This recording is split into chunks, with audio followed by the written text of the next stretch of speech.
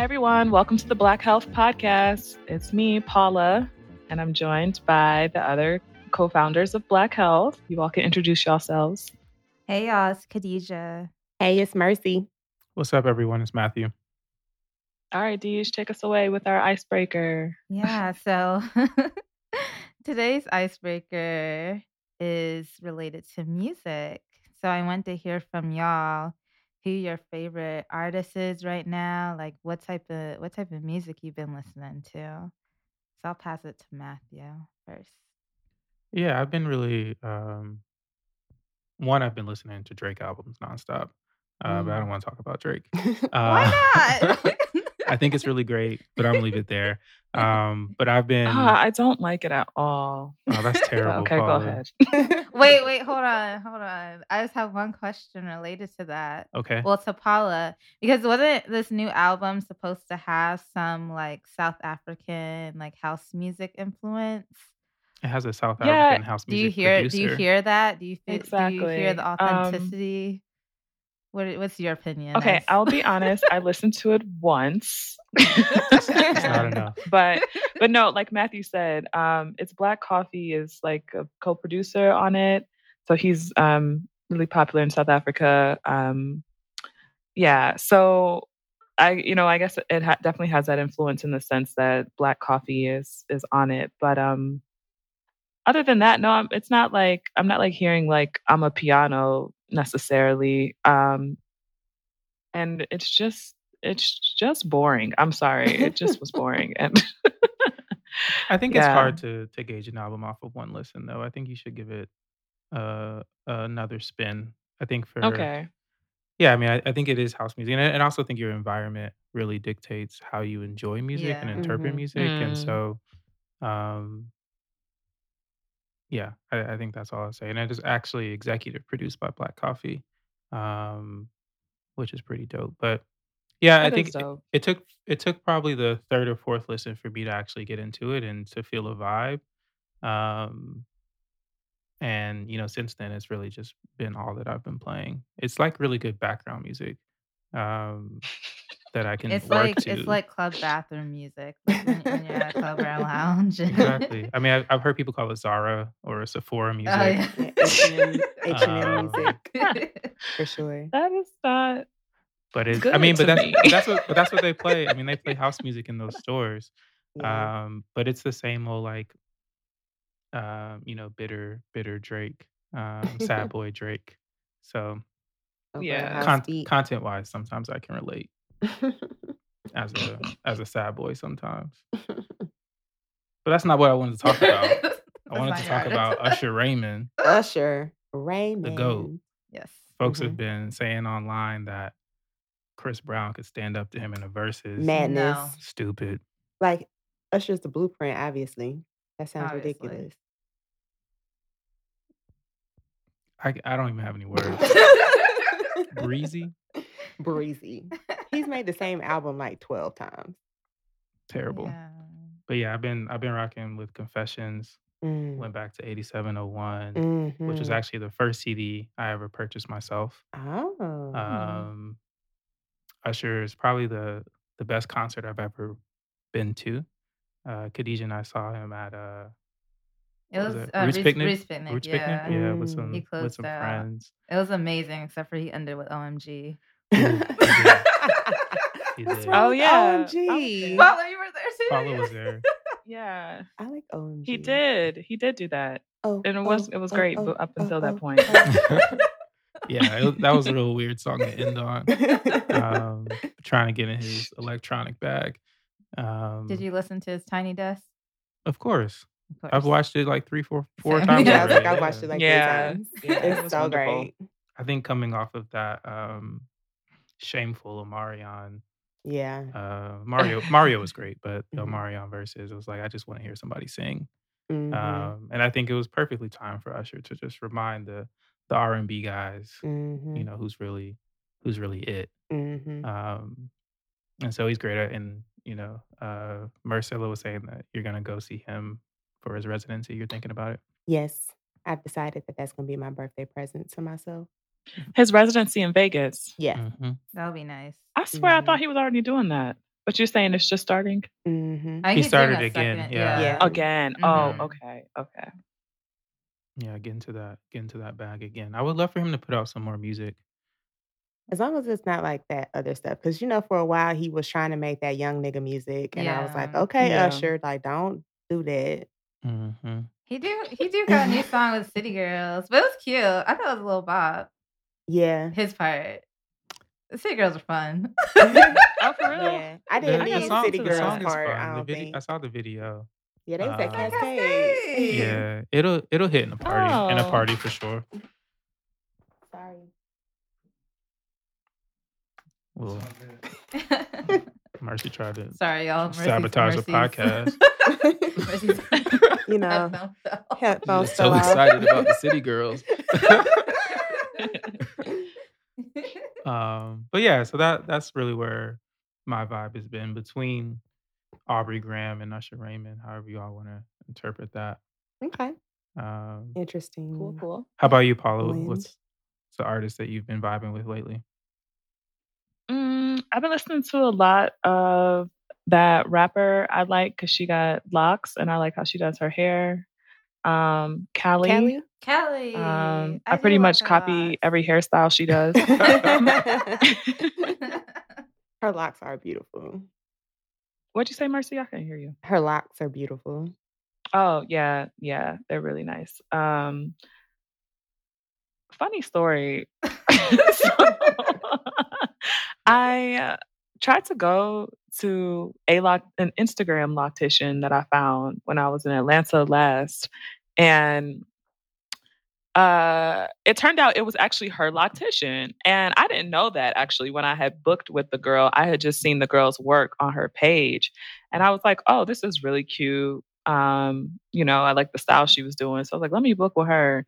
And it was just a horrible experience. I actually didn't even end up getting my hair done by her because she left the salon before I got there. What? But I was not late. What? So Okay. it was just like, why did you leave? And then, it was like a whole thing. So, She just decided she was done. yeah, she just decided she was done for the day. And so then I had to book with the loctician I normally go to in Atlanta, which fortunately I was able to get an appointment with her because she'd be super booked. So I just did not think I was going to be able to book with her at a late moment like that with late notice. But it worked out in the end. But I was like, dang, girl. Okay. These Instagram stylists, I was just about to say, these they're not real stylists. That's why they don't have no type of license. Exactly. Nothing. Doing Nah. hair out their house. They be charging. Yo, I saw some shit on Instagram or Twitter. This one at home braider was charging for parts. Parts? I saw that. How do you charge an that's extra $30 to part your hair? How the fuck else are you gonna braid it if you can't? If you I don't part know. it? An additional fee to do a step that's necessary in the braiding process. Right. Yeah, these hoes is getting out of control. Like, I went to one girl's site and it was like, yeah, you want like butt length, medium knotless. That's gonna be $550, and you need to come wash, blow dry it, and bring your hair. Girl, what? $500? And $500 for knotless braids? Yes. How and long, you not how long doing does a nothing. knotless braid set take? Well, so the girl that I usually go to for like the length that I get, and I get mine really long, it usually takes about 6 hours, and it's just like one girl. Okay, so about like $80 an hour, $100 an hour. But the girl I usually go to, hers only $275. Oh, okay, reasonable. Right. Yeah, I feel like. But she was booked, so I was like, damn, let me try to find somebody else. But I was just like, I'm just gonna have to wait, cause ain't no way these bras have lost it. Go ahead and fade it up. Go see Step the barber. I'm probably about to get locks. Ooh. Yes. Yeah, that would be cute, Mercy. Team. Yeah. Dang. Join the squad. Well, I'm about to cut my hair, so I'm about to be off team locks. You about to cut I'm about to yours? go to Step. I'm Yeah. gonna be bald head shoddy. You're gonna be out here with like looking like Matthew. You could donate. I your am locks. gonna save them. I'll put my locks in. Right. That would be very strange. You just see me out with your hair. No. Like, is that a wig?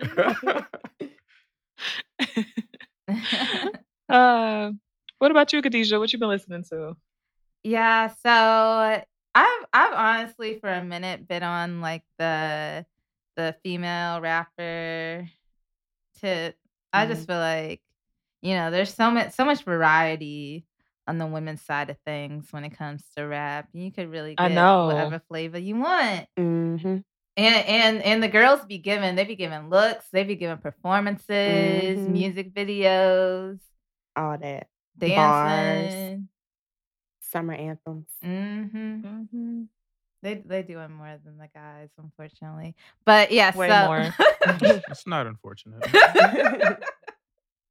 But someone I've been really listening to recently is Glorilla. Big Glow. FNF. Big Glow just got a record deal. She did with Yo Gotti and 500K. Shout out to Memphis. Yeah. But she's real dope. And I think I really like some of these Southern female rappers coming out.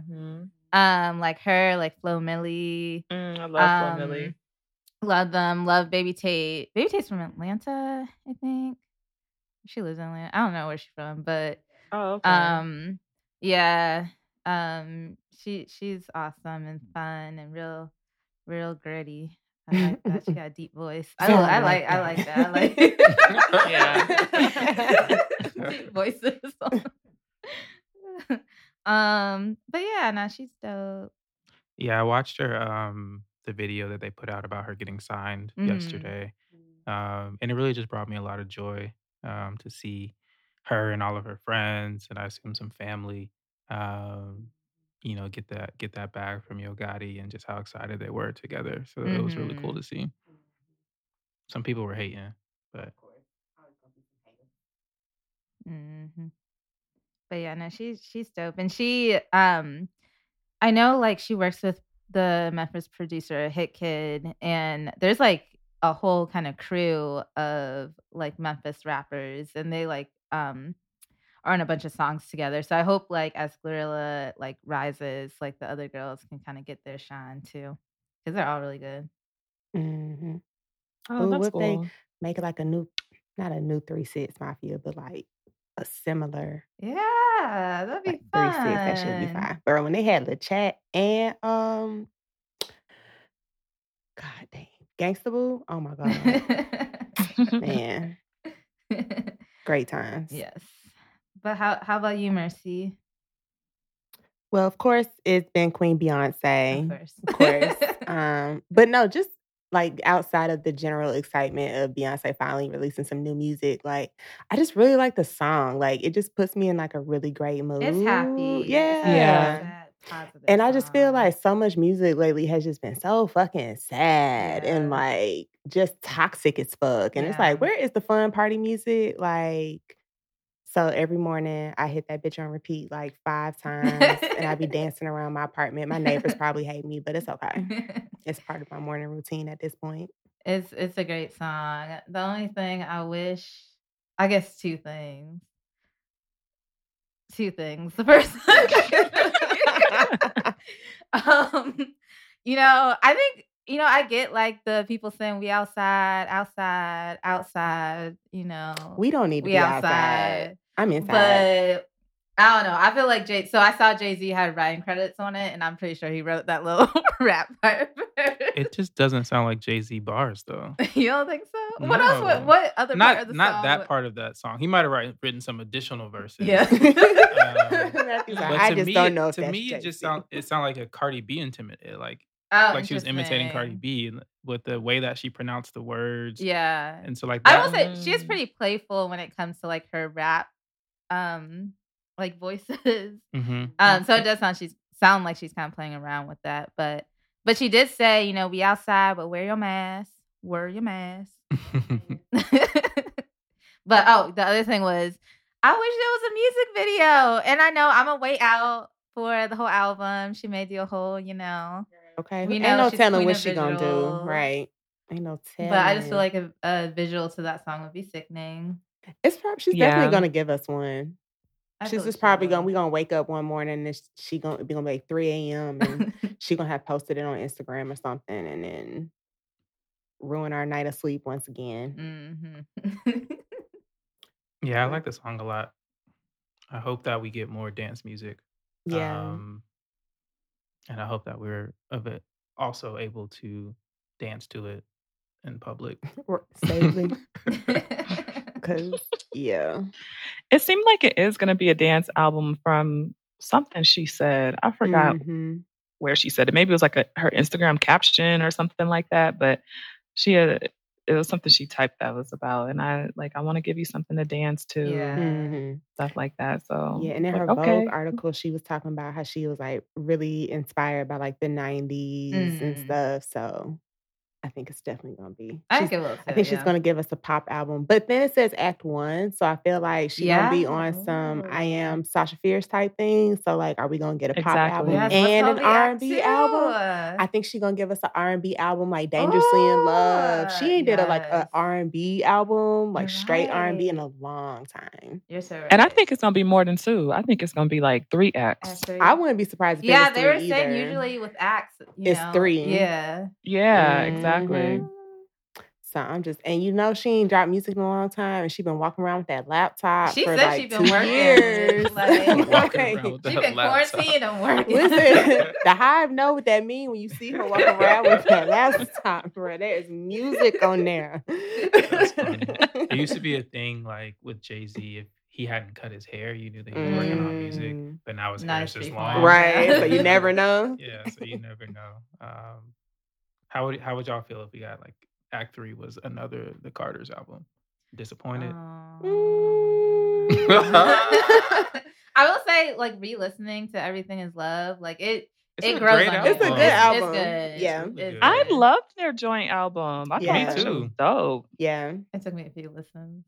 I liked it. Yeah. I think it's unnecessary to have him on Act 3. Because I feel like they kind of culminated that whole era of she had her Lemonade, he had 444. Those were but they're still married. Acts in themselves. Right.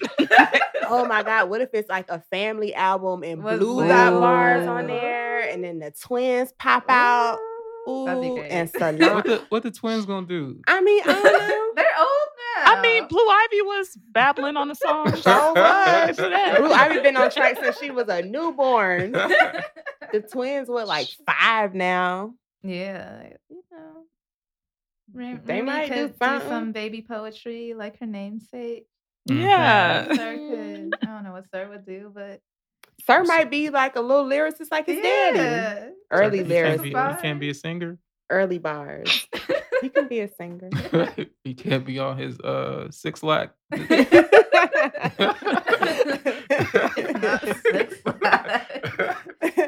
Ayana says that it is 6 Lack because if he wanted his name to be pronounced black, he would have put a B there instead of a 6. I never said 6 Lack. I always knew it was black. Now I was wondering, like, why is it 6 Lack? What is that? Then I was like, oh, he from in my head, I say 6 Lack. He might as well just change it. You from Zone 6 anyway, like whatever. Right. Well, that was fun.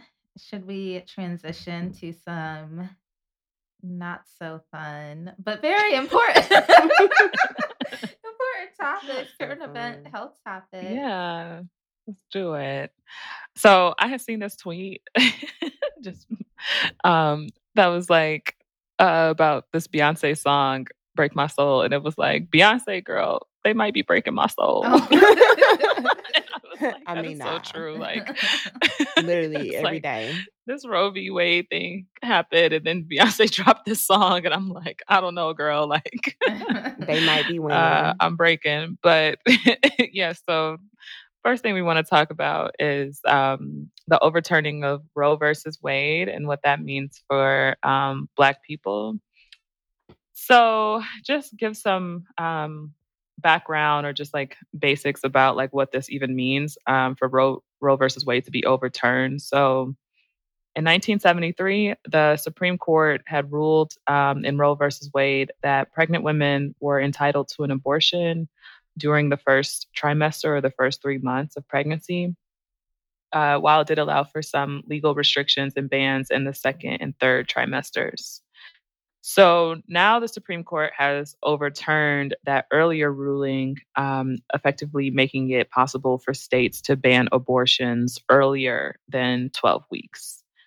So abortion will not automatically become illegal in the US, but individual states are now allowed to decide if and how to allow abortions. So more than 20 states have are making moves to like limit the access to abortion, and there are like 13 states that have what they call trigger laws. So these trigger laws were designed to go into effect basically as soon as Roe was overturned. So those states include Arkansas, Idaho, Kentucky, Louisiana, Mississippi, Missouri, North Dakota, Oklahoma, South Dakota, Tennessee, Texas, Utah, and Wyoming. Those are the 13 states with trigger laws. So some states want to ban abortion from the moment of conception, while other states are introducing bans at 6 weeks or more.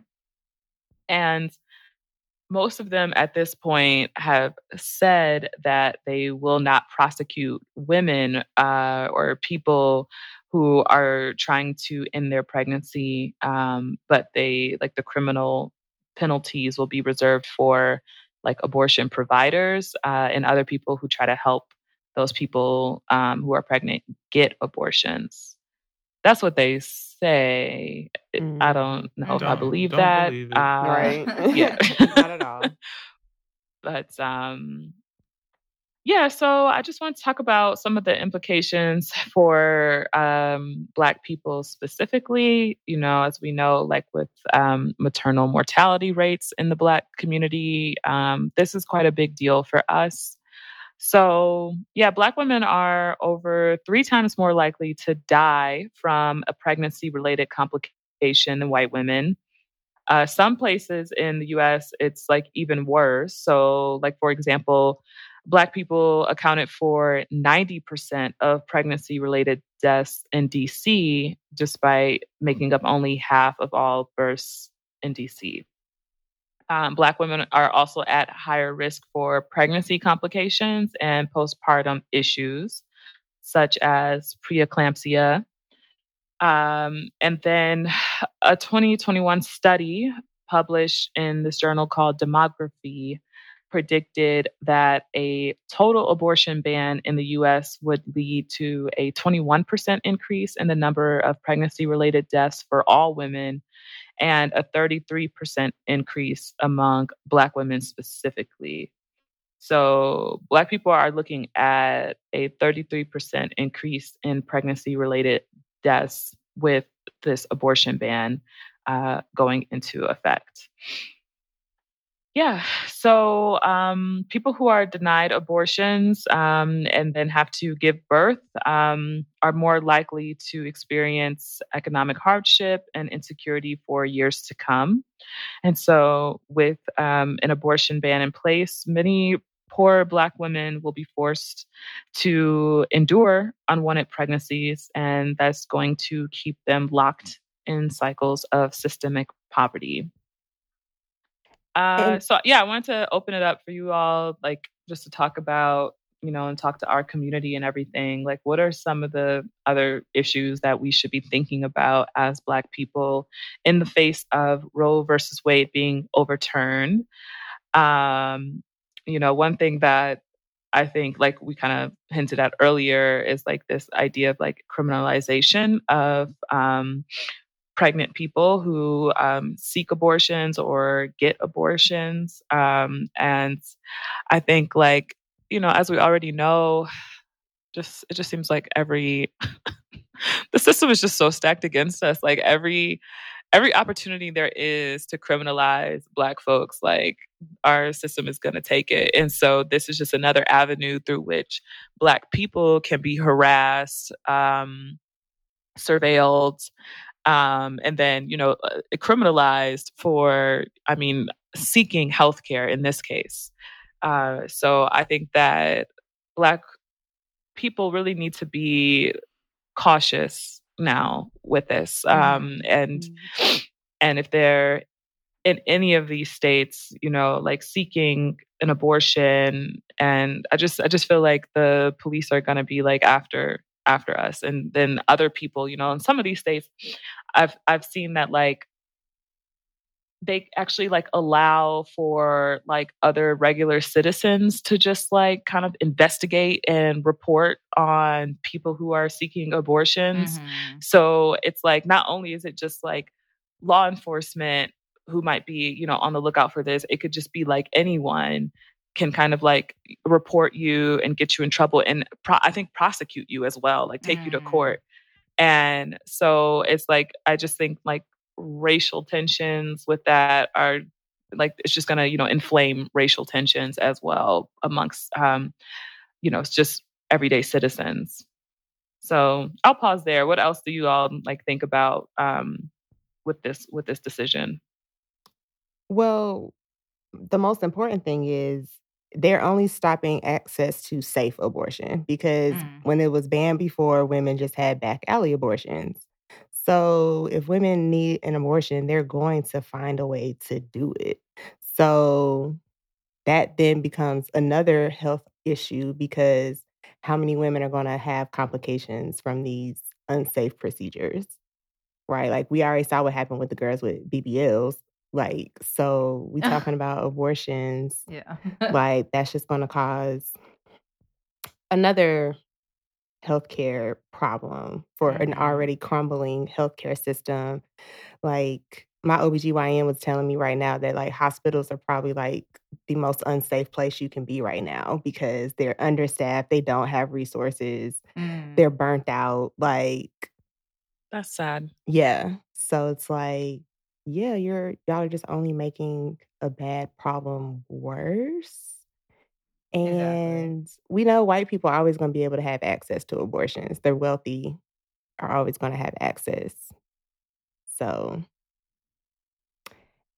yeah. Yeah, and Black people are like the most likely group, like racial group to seek abortion. So just what you're saying, Mercy, like now that um, abortion is banned or heavily restricted in a lot of states where a lot of Black people live, you know, we will be the ones seeking out these other avenues to have an abortion, unsafe, potentially illegal abortions. And so, yeah, it's just going to be another health crisis in its own way that Mhm. that impacts Black people. And then in Georgia, over half of the counties in Georgia don't even have an OBGYN. So it's like Yeah. now you don't even have OBGYN care for women. And this like a cluster, like there's like one cluster of counties like kind of near the coast where it's like 12 counties clustered together and there's no OBGYN in any of those Oh my counties. gosh. So Wow. it's like it's literally a desert. Like they're going to have to drive hours for Yeah. OBGYN services, but you want to force people to go to term with the pregnancy. Yeah. And like you bring up a great point, Mercy, in terms of like a desert, because the desert is even beyond kind of the local county level. It's like there's a whole desert in the South now. Like literally if you need an abortion and you live in a southern state, it's not even that you have to drive to another county. It's you literally have to drive, like you said, like hundreds of miles to To completely another different region. region of the United States to get access. And like we had talked about our last episode, even in the places where the states where abortion is still legalized, it's gonna just create a huge bottleneck. Like it's gonna hurt access for like everyone. But yeah, for folks in the South and the Midwest, it's just like devastating in terms of access. Yeah, and I'd already been seeing like stories of like women who had like ectopic pregnancies Mm, and like they mhm. needed to have an abortion, but the doctors are having to like hold off for hours on the procedure because they got to go through lawyers to like figure out what they can do because they can't legally do the abortion procedure that they would do for that. So like women are literally like bleeding out, Mm, about to Mhm. die mhm. Mhm. because of things that have already started taking place. And it's just like, how does a gun have more rights than an actual human person? Exactly. It's depressing. And yeah, like you're saying, it expands the implications of this expand beyond just a person seeking an abortion. It's like or like because they don't want to have the baby. It's like it's now reaching into like medical emergencies and Mhm.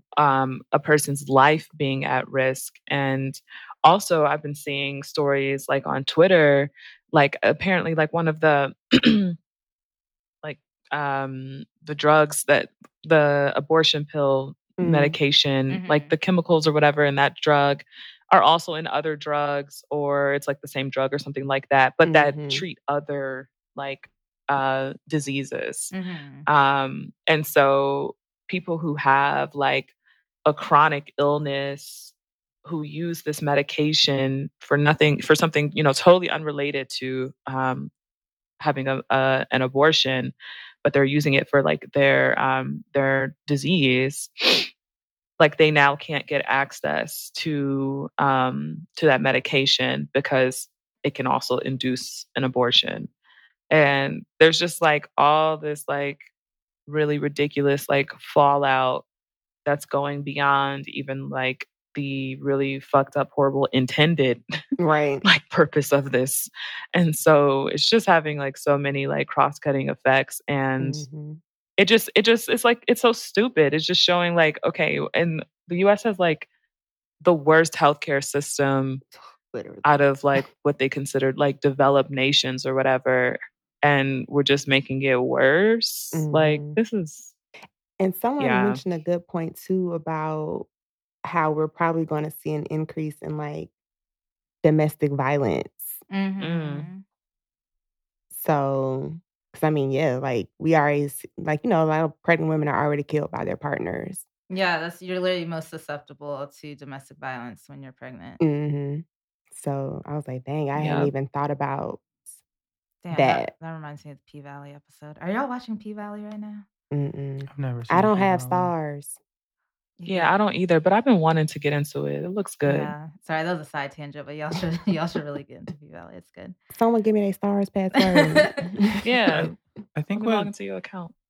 I think what's been bothering me about the discourse I've seen online about abortion access has been sort of this really like violent trope about like people should be able to get abortions once they're raped or you Mm. know once something terrible has happened to them, Mhm. um, and that being like the only justification for an abortion, Mhm.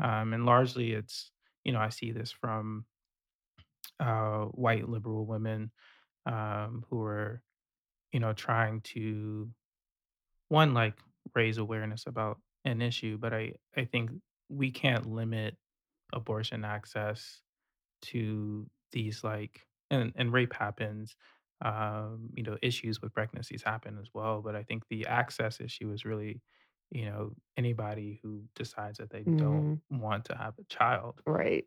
Should be um able to make that should be able to decision. make that decision.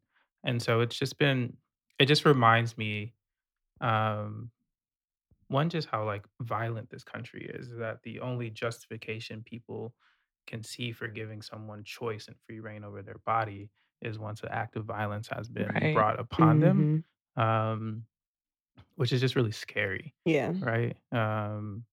And so, what I've been really like thinking about um, is how violent our country and like control is definitely a part of this, and how Mhm. like violent our country as is and continues to be and like has only really escalated, Mhm. and how this is just a part of that violent ecosystem, right? Mhm. And continues to perpetrate harm on again on as Paula said in the introduction, on black women, black bodies, you know black people who who would who can get pregnant. Mhm. um and it's really disheartening, and it's been actually really sad over the last couple of weeks. um on top of all of the attacks on Black people with gun violence. You mentioned guns, Mercy. I think it's been a lot. Yeah. Been a lot in this country. It's very ghetto. Can we go back to Costa Rica? Like Yeah. two Oh, like go two ahead, Paula. older Black women. I know, like Black women who at this point in their lives are not gonna have another baby. Like text me talking about just like how devastated they were by this decision, and it's like stepping back in time, and just like all those kind of sentiments and things like that. And it broke my heart to like see like our elders like upset like that. And like I said, like these are people who, like, for them personally, this abortion ban, doesn't affect their life in that way, but just like all the fighting and the progress that Black people and Black women have done, and then for this to just kind of be like, for this decision and just how it just like really emotionally impacted them.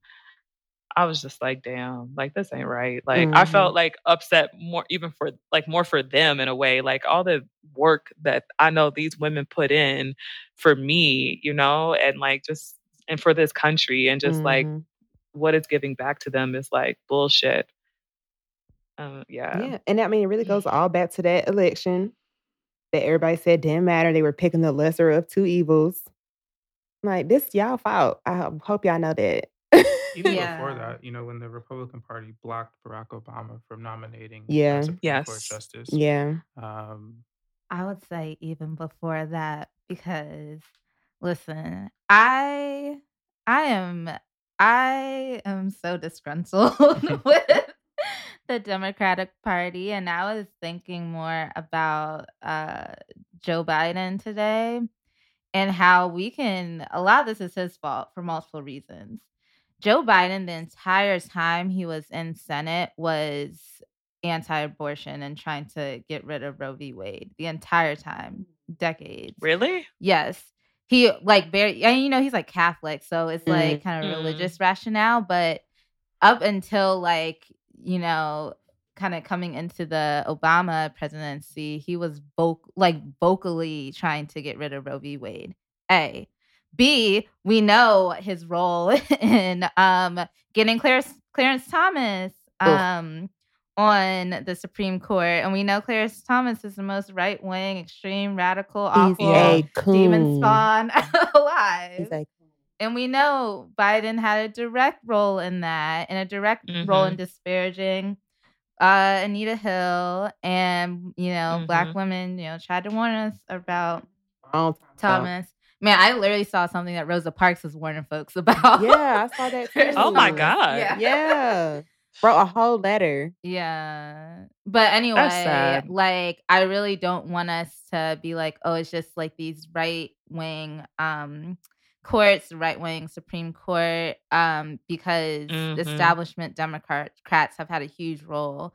Obama had the opportunity to codify this multiple times. Like and he flat out said this is not a priority for him. And I get, the Senate right now is like 50-50, and we got Manchin and Sinema, and like it's hard for them to pass stuff, but this is the type of stuff in terms of the rolling back of civil rights that I feel like we were dreading under the Trump administration. And just thinking about how like Democrats are in complete power right now, and all this stuff is happening, like I just, I got some critiques. The Democratic Party as well. I feel you. Yeah, not for real. Because you're right. This has been happening really since it started. Like since the guy passed 50 years ago, they've been trying to figure out how to go back. And then something else that you brought up earlier, Paula, in terms of the criminalization piece. And I know we started to touch on that a little bit last week, but that's really been making me think about just the criminalization of, Black women, queer folks, children, families, like across like the reproductive kind of life cycle, and how it's super cyclical.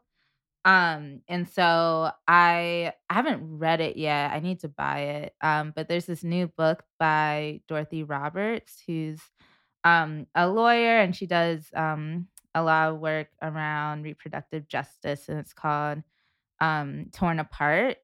And it's related to the criminalization of Black women and families through the child welfare system. I mean, she has another book called Killing the Black Body, which is about Black women and attacks against us, just reproductive justice attacks throughout time. But it kind of reminds me of how, like, we're like Black, birthing people are going to be criminalized, like, just across, like, from, you know, um, conception down to when we're forced to have these kids, and then we're more likely to have our kids taken from through child welfare because a big root of that is like poverty, and a big cause of like neglect is poverty. But it's like a cycle. It's across kind of the reproductive cycle. And we're just like criminalized like at every step of the way. Mhm. Yeah, and I've been seeing like all these like people who are like, anti-abortion, and they're like, "Don't abort, give your baby up for adoption." And I'm just like, Isn't that is there so already sick. like so many Black kids babies up don't for get adopted. adoption? Right. They get put into the system. And someone made a good point about the system too. They were like, "Don't y'all think it's weird that like they will take people out of their families and put them with other families just to give that family money and resources to raise a child? Like, why not Instead just of giving give it resources to to the actual exactly. Yes. parent?" Because it's a Like, business. They're selling children. they are. Like, 'Cause like them foster no. care, I have never heard anything positive about foster care. No, Like ever, Exactly. never. it's traumatizing for all parties involved. And yeah, exactly, Mercy. Like, I think this is a country that, takes away our rights to have abortions, but also does not give us the material resources to raise families. Mhm. And then you have a child that might get shot in school. Exactly. Oh, America. right. Gotta love it. Mm. And the stuff around like data and Oh, yeah, from the the stuff apps. you Google and period tracking apps and all of that like personal Mhm. data potentially being able to be used against someone who may have sought an abortion. Like that is so scary and Mhm. dystopic and like Black Mirror. Right. Like Right. I don't know. And they said like they might even be tracking people across state lines. Mhm. So even if you are a person who has enough resources to go to another region to get Right. an abortion, if they're like using your data to track you and you go back to your home state, like you could be in trouble, or Mhm. it's just like Yeah, and then, like, even I think, like, the if you reach go to, of like, the this is just follow-up crazy. or, like, whatever. Mhm. Yeah, and I think what a lot of people didn't realize is that Roe v. Wade didn't just protect our right to abortions, but to like privacy. Like that was Mhm. a huge Mhm. component, and kind of those subsequent Supreme Court rulings were related to privacy. And so like this is not just yeah, it's a huge attack on just our health privacy in general. So, what do you all think people can do to fight back against this?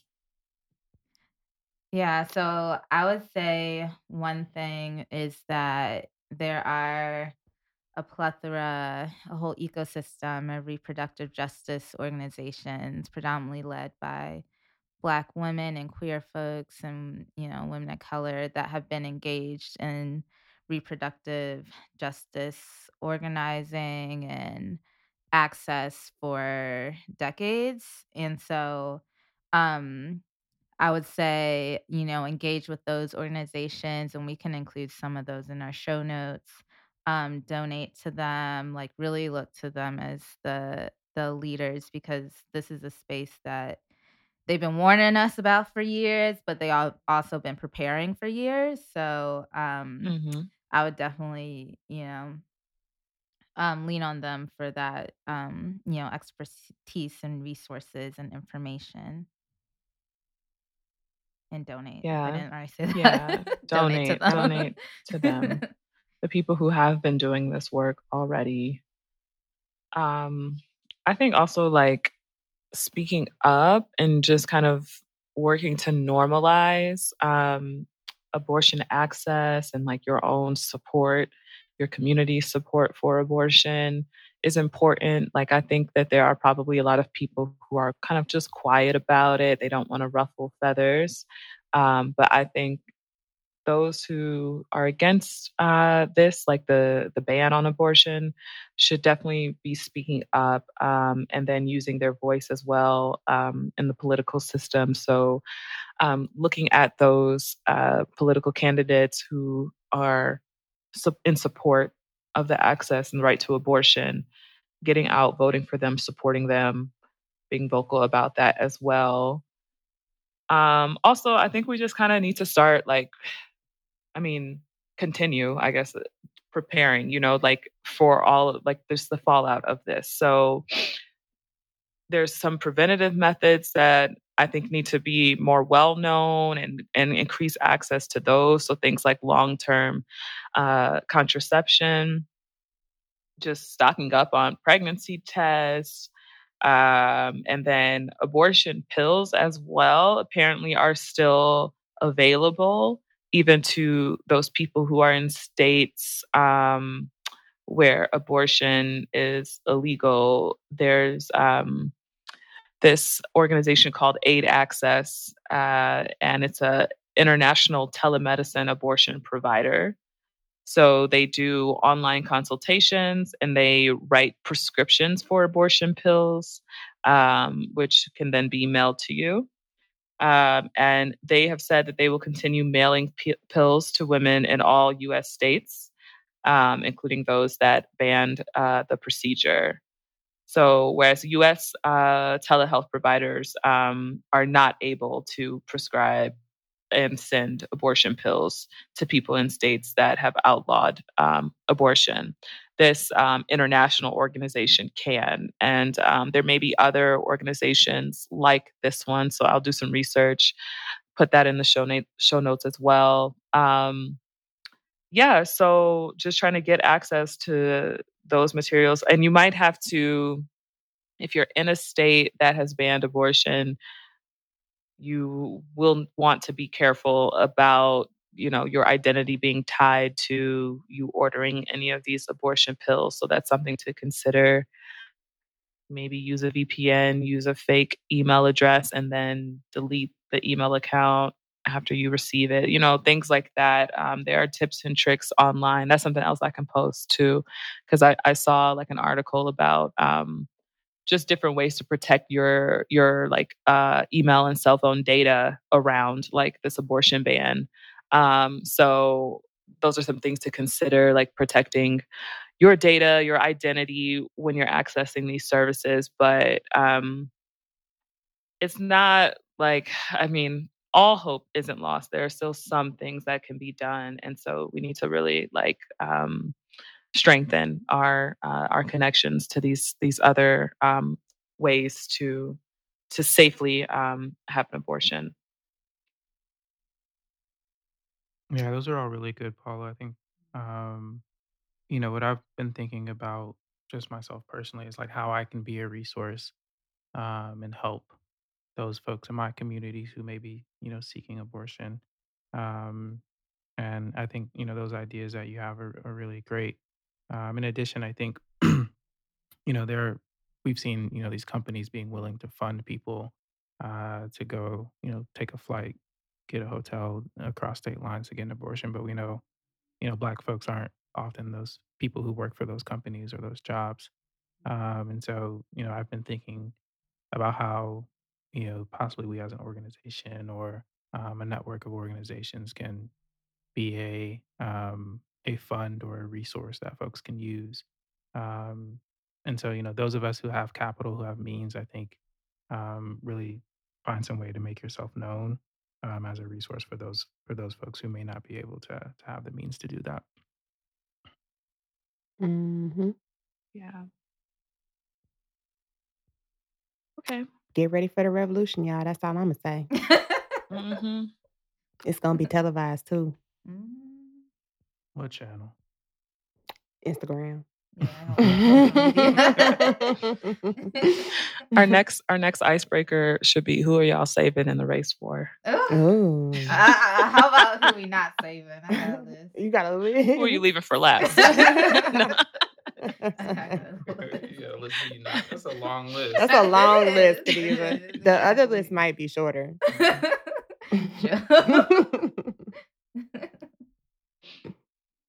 All right, y'all want to tell the people about monkeypox and what the fuck is going on with it? Yeah, maybe we can, like Matthew, if you wanted to talk about some of just like the general information about it that and I can kind of talk about the response and how we've specifically in the US have been doing, which spoiler alert, not great. Yeah, so monkeypox is a disease caused by the monkeypox virus. It is the same family as smallpox. Mhm. And if you're not familiar with smallpox, it produces a rash on the body, but in addition, um, may have like a fever component or a headache, muscle pain. But smallpox was actually very deadly. Monkeypox is not deadly, and there are treatments for it. Um, but it's notably milder than smallpox is. Um, and so, I think the most important thing is to realize that, 99% of the people who get monkeypox will survive. I know that there's been a bit of sensationalism in the media, which our media tends to do around monkeypox. Um, but it is important that we realize that this is spreading within our country now. And I think we will continue to see similar to COVID, similar to monkeypox, diseases continue to spread because we just live in a bit more of a connected world. And here in the United States, our public health infrastructure is shit. So, um, but some symptoms, excuse me, to look out for, regarding monkeypox. Again, you'll have that rash that will look like pimples or blisters. It could be on your face, on your inside your mouth, or other parts of the body. And usually, that appears first, and then you have additional symptoms, which are really just reflective of your body responding to the virus. So you have a fever, you have a headache, possibly chills and exhaustion, similar to things that you may get when you have the flu. Um, but that rash is really indicative of monkeypox. And so, people usually recover in 2 to 4 weeks. And I think, there is actually a vaccine out there as well Mhm. for monkeypox if you're so inclined to get vaccinated. Yeah. And I think you made a good point about how it's it's treatable. It's not it's rarely deadly, but I do think it's interesting. We see this with a lot of infectious diseases um that, it kind of becomes an issue when it hits a white country. Because Hmm. yeah, monkeypox is not new. Um, but yeah, I wanted to talk a little bit about um just the US public health response to Monkey health. monkeypox so far. And you would think after after decades after decades of working in public health responses around HIV, some of the lessons we learned there. You would think, years at this point of us working on COVID. Currently. Actively. Right. We you would just think, we got a new infectious disease. Well, it's not new, like I said, but in the U.S., a new infectious disease on the block. You think we would know how to respond to it? You think we would have learned? They still ain't invested more money in public health, so. Well, yes, exactly. Yeah. But yes, the answer is no, we have not learned. We've learned nothing. And so there's honestly like a laundry list of ways that the U.S. is already very early on fumbling the bag on this monkeypox outbreak. I think like one of the ways is just in terms of data collection, on case counts, on knowing, where and how much this is spreading across the country in terms of surveillance. And, I think we're all, as public health professionals, kind of a bit of data nerds, a little bit, but we know how important data and collecting and surveilling, case counts is in terms of controlling the spread of an infectious disease. And the country's already been doing a really poor job in terms of really getting an accurate understanding of how much it is spreading across the country. I think in terms of kind of related, but contact tracing, pretty non-existent. And a big part of that is, I think Mercy said, just we don't care about public health, financing. These local public health departments are squeezed out of every single resource they have. And massively understaffed. Yeah, understaffed. And so, contact tracing is something that's really important when it comes to infectious disease control. But we really haven't seen that with monkeypox. A huge thing that I think we've seen, or maybe not seen, is the health communications piece. We're all in public health, but honestly, I'm not hearing that much about monkeypox. And like, we literally had to go on the CDC website, frankly, to like look up this information about, the signs and symptoms and treatment. Like, we're just not, the health communications is awful. We're just not hearing anything. They tired, Khadijah. They tired. They're tired. They're tired. They don't have nobody at work no more. Everybody is quitting. I heard that at like some Pride events that they were having outreach about monkeypox, just because it seems like it's spreading a bit faster in gay communities. And so, not to say only gay people get it. And so they're trying to be, I've just seen some conversation around like they're trying to delicately weigh like targeting gay folks for outreach just because they seem to be at a higher risk, but not making it seem like it's a gay disease, like, which was a failure early on in the HIV/AIDS epidemic. But I did see kind of like some positive feedback about the outreach that was going on at Pride events, and being careful about like, stigmatization, but then getting people access to that vaccine.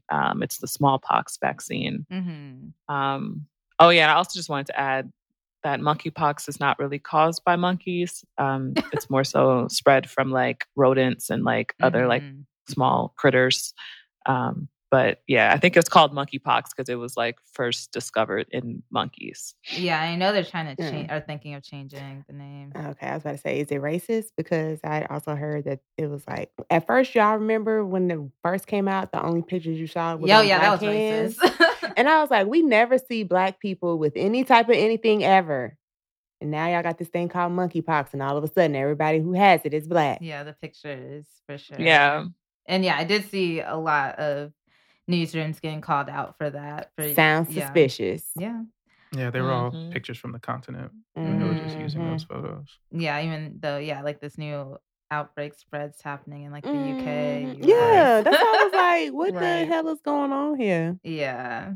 But yeah, Paula, related to what you said in terms of health communications and, homophobia, queerphobia, stigma. And I know, like, yeah, like you said, there's a lot of lessons learned from the HIV um, epidemic that we, could carry on to monkeypox. But I know that's definitely been kind of a critique of the monkeypox communication so far is that even though there has been a concentration of cases in this current outbreak among men who identify as gay, bisexual, or men who have sex with other men, um, you know, it's kind of that balance, like you said. It's like, it's good to do targeted health communications to a group that may be most affected, presently with a particular infectious disease. But what that can lead to is that for, messaging, if messaging is kind of non-existent for the rest of the general public, Right. then the general public may think that, like you said, like this is a disease that only affects, men who have sex with men, and this is not going to affect them. And this is just, a gay disease, which is not true at all.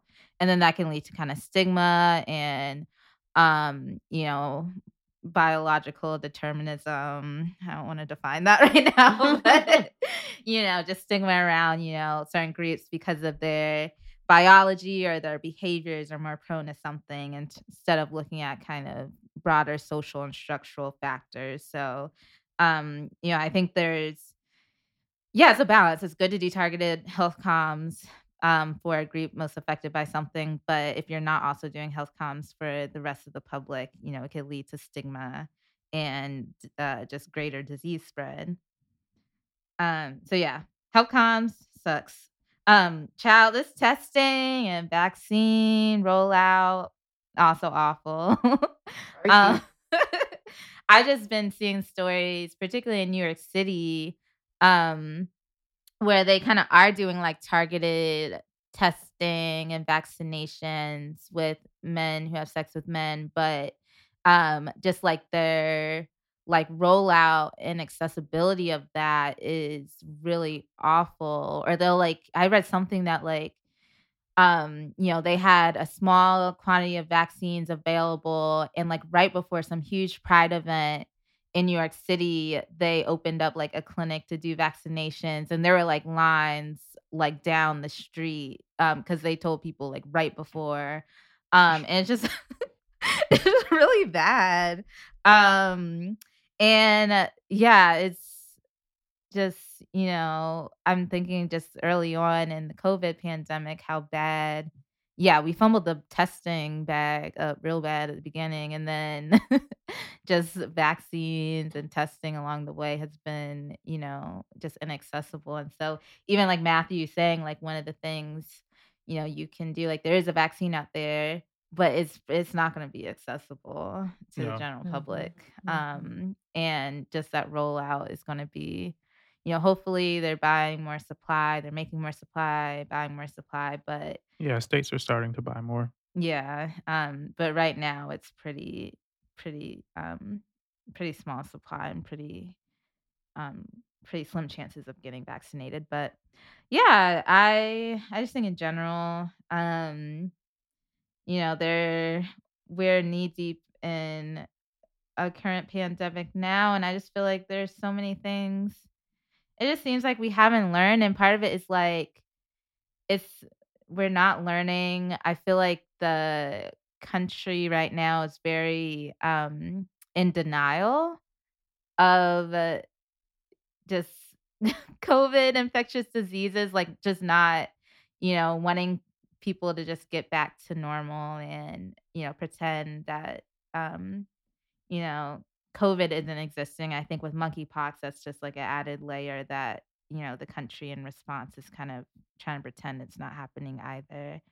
And yeah, I think the other piece is even if you're not in denial, even if you're, let's say, a local public health um I don't know, work at a local public health department and want to do something about it, like your resources are just so strained that it would be really difficult to for state and local health departments to do all the things they would want to or usually do for monkeypox.